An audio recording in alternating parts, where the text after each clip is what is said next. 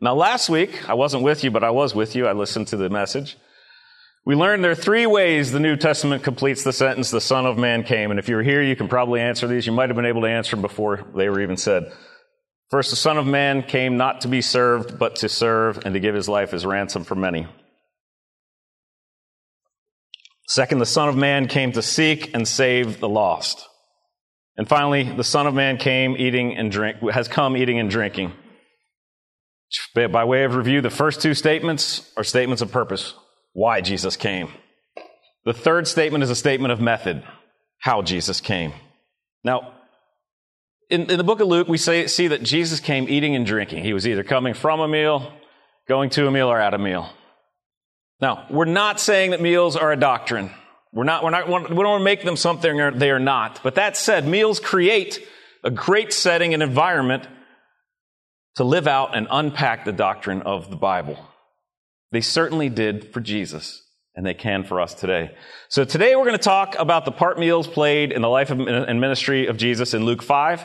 You can turn there with me. More specifically, we're going to talk about the role of meals as enacted grace. So turn with me to Luke 5. We're going to be in verses 27 through 39. And in case I've gotten you in a sleepy mode, would you please stand with me as we proclaim God's word? If you're able, please stand with me.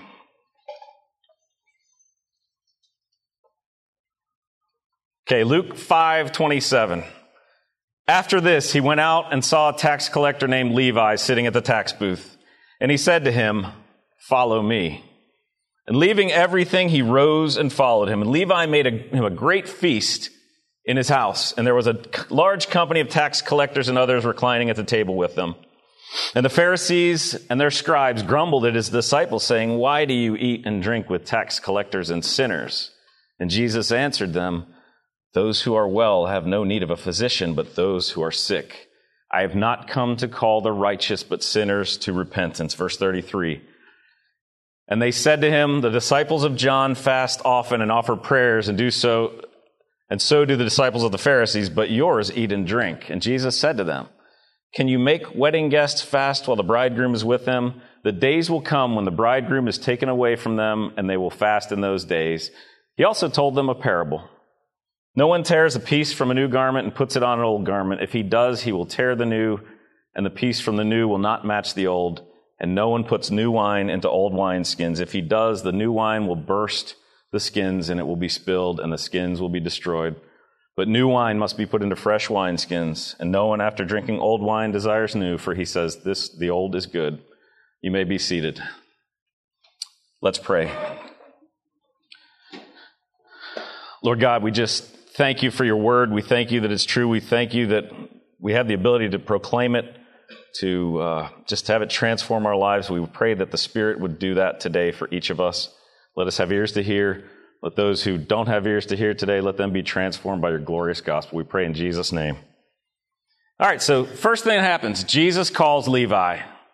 After he went out and saw a tax collector named Levi sitting at the tax booth, he said to him, "Follow me." And leaving everything, he rose and followed him. Isn't that an awesome picture? Just standing here at his tax booth, Jesus says, "Follow me," drops it all and goes. Boy, if we had that heart for Jesus some days. But let's put things in context here. Just prior to this in the book of Luke, Jesus had called the first of his disciples, a few fishermen, Simon Peter, James, and John, who would become some of his closest friends and confidants. As scandalous as it was for Jesus to say he was Lord and ask them to follow him, at least these were the good old Jewish boys, right? The Pharisees at least saw them as part of the club. They're in the Israel club at least. Then Jesus goes on after that to touch and heal a leper, telling him, "Go show the high priest that you've been healed." Think about this. Jesus touches a leper. Does he get leprosy? No, not only does he not get leprosy, he takes it away. We'll talk about that more later, so store that one up in the back of your mind. Finally, he goes on to do something even greater in the midst of the people. He tells a paralytic that his sins are forgiven and heals him. This was blasphemy in the eyes of the Pharisees because Jesus was saying he had the power to forgive sins. Healing was one thing, but to say you forgive sins is a whole other. Who is that saying that he can forgive sins? They would say it's God alone that can forgive sins. But as bad as that was, because that was bad in their eyes. Jesus now takes it to even the next level. He now comes to a tax collector named Levi and says, "Follow me." Levi drops everything to follow Jesus. Now, we'll talk about the implications of Jesus inviting this particular man into his kingdom in a moment. But Levi makes a great feast. He's pretty excited about this. A large company of tax collectors and others come. But the Pharisees don't like it, do they? So Levi made him a great feast in his house, and there was a large company of tax collectors and others reclining at the table, and the Pharisees and their scribes grumbled at his disciples, saying, "Why do you eat and drink with tax collectors and sinners?" Levi had some good news to celebrate, the best news in the world. So he threw a party. Small aside, Christians ought to be the biggest party animals out there. We have much to celebrate. Who was it that decided we were to be a bunch of sour-faced, somber, wet blankets? Whose idea was that? You and I were dead in our trespasses and sins. Let that soak in for a second. Dead in our trespasses and sins, following the prince of the power of the air, on our way to eternity apart from God. Then two of the best words in the Bible appear, but God. And it changed everything, didn't it? It changed your disposition. It changed who you were. It changed where you were going. Ephesians 2:4 says it this way, "But God, being rich in mercy because of the great love with which he loved us, even when we were dead in our trespasses, made us alive together with Christ." That, my friends, is worth throwing a mega party that all the neighbors can hear. Levi knew who he was. He knew who Jesus was and what Jesus had done for him. This was a cause for celebration and a cause for telling others. Levi wanted to throw a party to celebrate Jesus, celebrate what he had done, and share this awesome gift of grace with his fellow tax collectors and other friends in his circles. The Pharisees didn't believe this was something to celebrate. Notice that Luke says there was a large company of tax collectors and others, yet the Pharisees say to Jesus, "Why do you eat with tax collectors and sinners?" There was a big party, and Jesus was hanging with the worst of the worst by choice. This is one heck of a party. So what's the big deal? Why are they so uptight? The problem here is not with the party. The Pharisees knew God's kingdom was a party. They knew it. They celebrated. If you look back at history, the Jews celebrated. The Pharisees knew it was going to be a party. Their objection was more the guest list. Who was on the guest list of this party? Tax collectors and sinners. Look, at some level, we can all probably agree that we struggle with liking the IRS and the tax man. Every month, I get this little auto withdrawal out of my account and go, "All right, I don't like you." Okay, it's another story. Tax collectors and Jews were Jews who worked for the Roman government. In most cases, they not only collected taxes, but they slid a little extra in their pocket in the government's pocket. So they were corrupt, crooked. In the eyes of the Pharisees, they were the worst. They were traitors, not just to the people, to the nation is the way they saw them. And they were traitors to God by that being traitors to the nation. They were God's enemies. And here they are. Here these guys are partying with God's Messiah. They're partying with the guy claiming to be God. God is sitting down and eating with his enemies. That's the way they saw this event. Now, to see how scandalous this is, we need to appreciate the role meals played in the culture of that day. New Testament scholar Scott Barchi says it like this. It would be difficult to overestimate the importance of table fellowship for the cultures of the Mediterranean basin in the first century of our era. Mealtimes were far more than occasions for individuals to consume nourishment. Being welcomed at the table for the purpose of eating food with another person had become a ceremony richly symbolic of friendship, intimacy, and unity. Thus, betrayal or unfaithfulness toward anyone with whom had shared the table was viewed as particularly reprehensible. On the other hand, when persons were estranged, a meal invitation opened the way to reconciliation. Levi invites all of his tax collector buddies to the feast. He wants them to experience the same grace that he experienced in meeting Jesus. He wants to return a measure of grace to Jesus as well by inviting him to the table with him. Now let's take a moment to think about how beautiful this is. Let's make it personal. Do you recall when you first met Jesus? Think back. Maybe it was 6 weeks ago. Maybe it was 6 years ago. Maybe it was 60 years ago. Do you remember how zealous you were to tell others about his saving grace when you came to know Jesus? You wanted to hang out with those people so much and so often that you just wanted them to meet the very Jesus that transformed your life. You wanted that same thing for them. You desperately wanted them to experience the very same thing God had done for you. Fast forward. You've been a Christian for 2, 5, 10, maybe even 20 years. Have you moved from a place of hanging out with sinners to a place of hiding with the saints? Say that again. Have you moved to a place of hanging out with the sinners to a place of hiding out with the saints? Have we migrated our lives to a holy huddle that is shielded from sinners so we don't get stained by their dirt? It's very easy for us to forget where we came from. Very easy. This is not to say we don't spend time in fellowship with other fellow believers. That's not to say that at all. Building one another up in the faith, but that can't be the sum total of our walk and our faith. If it's those who are far off from Christ that need us to reach out to them.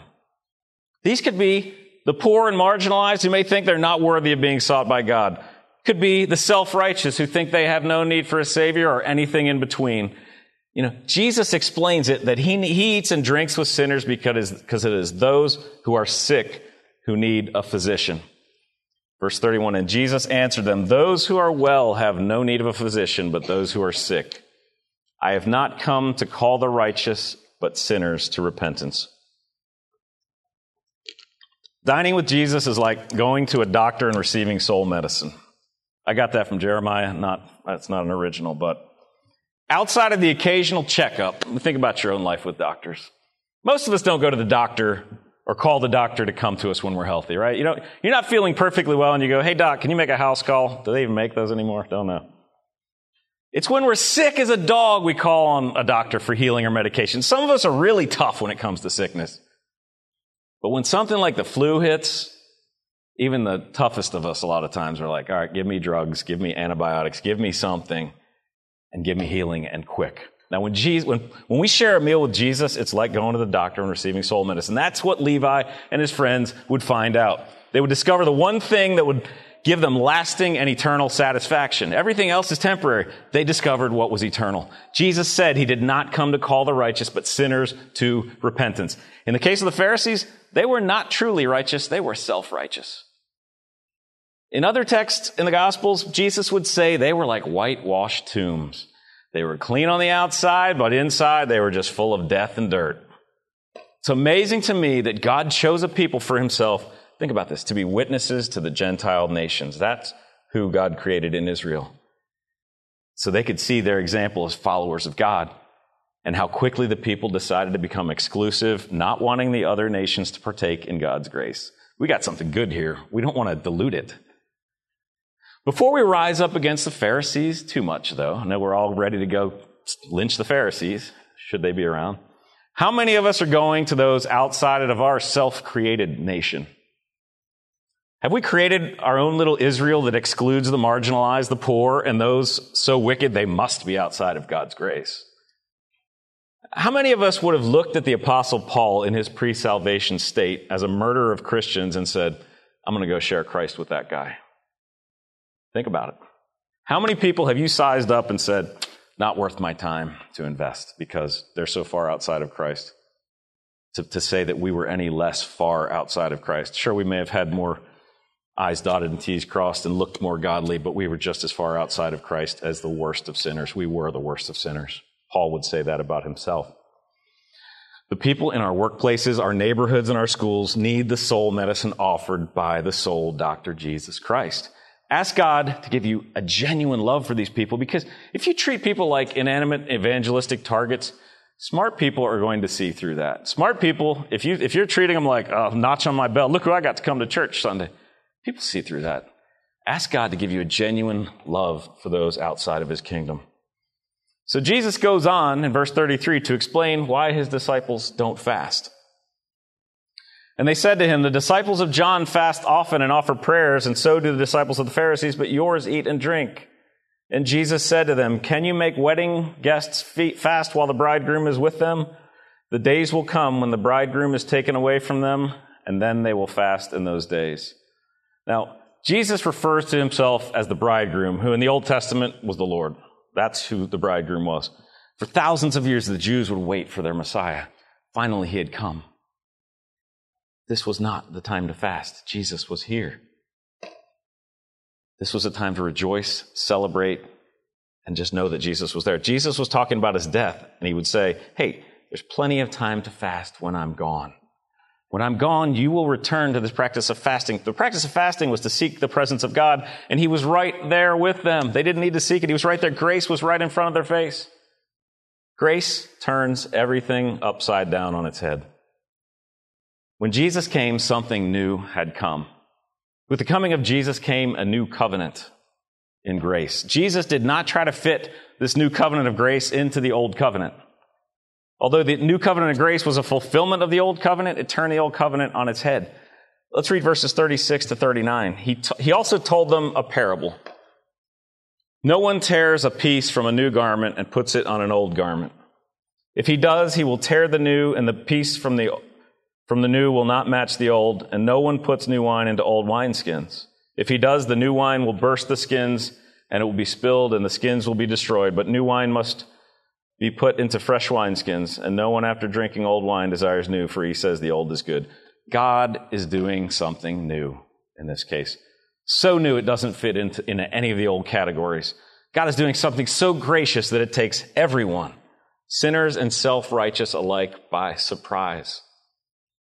Let's go back to Luke 5:12 through 15 when Jesus touches the leper. I told you to store that one up.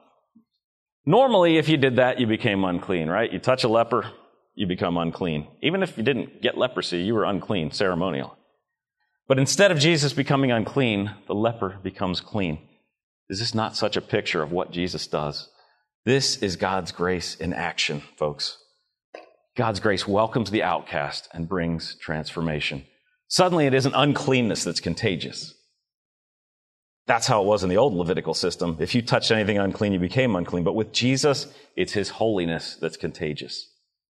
The Pharisees' party invitations would have only gone out to those who they thought were righteous. Would have been a short list. You and I would have never gotten an invitation to that party. We'd be sitting out on the sidelines. Jesus hands out invitations to the kingdom party, and you know what they say? You're invited. Come as you are, blemishes, warts, stains, sin and all. Come to the party. So what are some implications of what grace has done to flip things upside down? First of all, we've been invited to come as we are to the table and extended the ultimate grace in salvation. This guarantees us a seat at the Lamb's Supper table when we were with him in glory, and that's an awesome truth right there. Secondly, we're instruments of grace to those apart from Christ. We can't just bask in our own glory. We're instruments of grace to those outside of Christ. We're to invite them to the Lamb's table and more practically, more literally, to our table. Invite them to our table. A little self-examination time when it comes to your life, my life. Do we have ask yourself these questions, really search. Do we have a genuine love and burden for those who are outside of Christ? Does your heart break for those outside of Christ? Or have you filled your life with so many things that you don't have time or the mental capacity for your heart to break for those who don't know Jesus? Are we inviting people from outside of the faith into our meals and open time slots in our lives? Think that one through for a second. Do we even have any time outside of personal pursuits and our time within the church body to pursue mission? Are we living on mission? Now look, the reality is you can and should spend time with people in the body of Christ and those outside of the faith at the same time. This is possible, believe it or not. We are saved individually, but we are not saved to individualism. We are part of a body called the church. You can't do it alone. We can engage with the unbelieving world as groups of people, believe it or not. We need to have our eyes and ears open for how God is working around us. There's a little phrase I learned during my short time with CP Coast in 2011-12, redemptive listening. I don't know if you've ever been thrown that phrase. We need to be listening with our spiritual ears open for everyday encounters. We need to be thinking about how we connect God's beautiful story to the story people are living every day in Brevard County and the surrounding areas. You know, A couple weeks ago, just to give you an example, Tracy and I were dining at the bar of one of our favorite establishments in Williamsburg, a little place called Craft 31. Gentleman named Lincoln sat down 2 seats from me and ordered a drink and a hamburger. Ordered the same exact thing I did, and the bartender poked fun at that we were like soulmates or brothers, that we ordered the exact same thing. Like, my wife's right here. Well, based on that was a time to begin a great conversation. Because, I wasn't thinking of Lincoln as some evangelistic target. I was thinking of Lincoln as a dude sitting 2 seats down from me that I wanted to get to know. Well, what I discovered during this conversation is Lincoln hated Williamsburg. If you don't know this about Williamsburg, it's not a place with much nightlife. We have the College of William and Mary, but they're not all that fun, and they're a very stuffy crowd. So everything shuts down by 10 if you're lucky. If it's a slow night, maybe 8. So Lincoln was this young 30-something guy, single guy, wanted nightlife, wanted to do stuff. That was not a meal we intended to share together, but we ended up sharing this meal together. And it ended with Lincoln and I exchanging info, and me thinking about, as I learned some of his interest, wow, this guy would really love to hang out with this guy in my group. So guess what? Lincoln's invited to a party at my house to just celebrate life. And so, you know what? Hopefully, the next time Lincoln comes to a meal, maybe Lincoln will encounter the gospel. Maybe Lincoln will encounter the transforming power of Jesus Christ. Now, back to the statement, don't institutionalize what can be embodied. You and I are instruments of grace. Think of yourself as an instrument of grace. Don't you sound so much more useful then when you think of yourself that way? At Grace Point, we're teaching and training our people to simply invite people into their lives. Nothing different from what I learned here. Shared meals, sporting events, to the mundane, everyday things of life. Statistics for Williamsburg, James City County, where we minister, as I said at the beginning, suggest that more than 60% of people claim no religious affiliation. All the brick buildings and steeples in town, that really surprised me. Of the remaining 40% who claim no religious affiliation, I can say with some level of confidence that probably half or more of them are outside of Christ. That tells me 80-some thousand people within a 15-minute drive of my home don't know Jesus Christ as Savior. My guess is you have similar statistical things down here in Brevard County.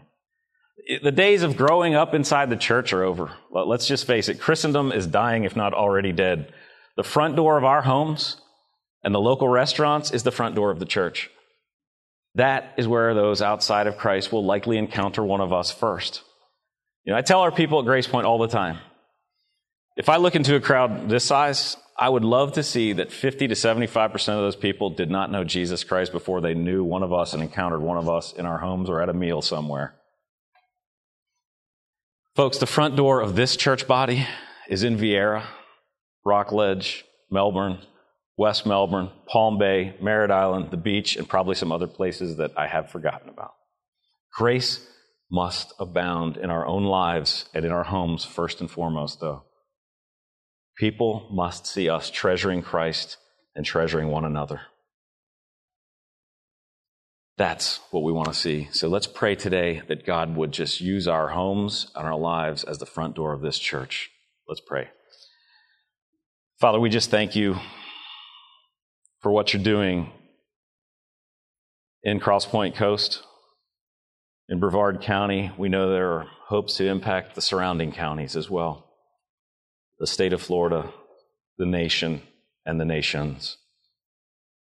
I pray that you would give the people in this body a heart for the lost, that they would take their meals and redeem the time during those meals, redeem the time when they're listening to those outside of the faith, that they would just be instruments of grace so that people would come to meet Jesus, just as Levi came to meet Jesus, and Levi's friends, ultimately, some of them would come to know Jesus. We thank you in his mighty name. Amen. All right, well, we've reached the point in our service where we're going to respond to the word that was proclaimed in song, in prayer, and in teaching. We respond through giving financially, you see the boxes on the table, and through communion. Jesus is preparing a table a table feast for the people in his kingdom right now. And through coming to the Lord's table for communion, we get to be part of that right now. We don't have to wait for the table feast in the kingdom. We get a foretaste of this kingdom meal each time we come together for communion. As followers of Christ, we have a table right in front of us today, folks. This table in front of us is symbolic of the grace brought forth by the broken body and the shed blood of Jesus Christ on the cross. Those who are trusting in Christ get the privilege of coming together for this meal around this table. Now, if on the other hand today, if you haven't trusted Christ with your salvation and eternity, there's nothing magic about the bread and juice on these tables. This meal is not for you right now, but do you know what is for you right this very moment? The gospel is for you. This is a time for you to reflect on the person and work of Jesus Christ, this very Jesus Christ that came to Levi and said, I want you to be part of my kingdom. Reflect upon the fact that Jesus lived a perfect, sinless life. A perfect sacrifice is the only kind God would accept to pay for the sins of his people. Jesus died in place of those who would call on his name. On the third day, he rose from the dead in accordance with the Scriptures and ascended into heaven in accordance with the Scriptures so that people could do the same and be with him in eternity. Reflect on these things. If you don't know Jesus today, reflect on these things. And don't turn a deaf ear if God's calling you to himself today. God would like nothing more than for you to call him Father on this Father's Day. He would like nothing more than that. So if you're trusting in Christ, please come to the outside aisles, come to the table and partake. If you're not trusting in Christ, please just reflect on who God is today.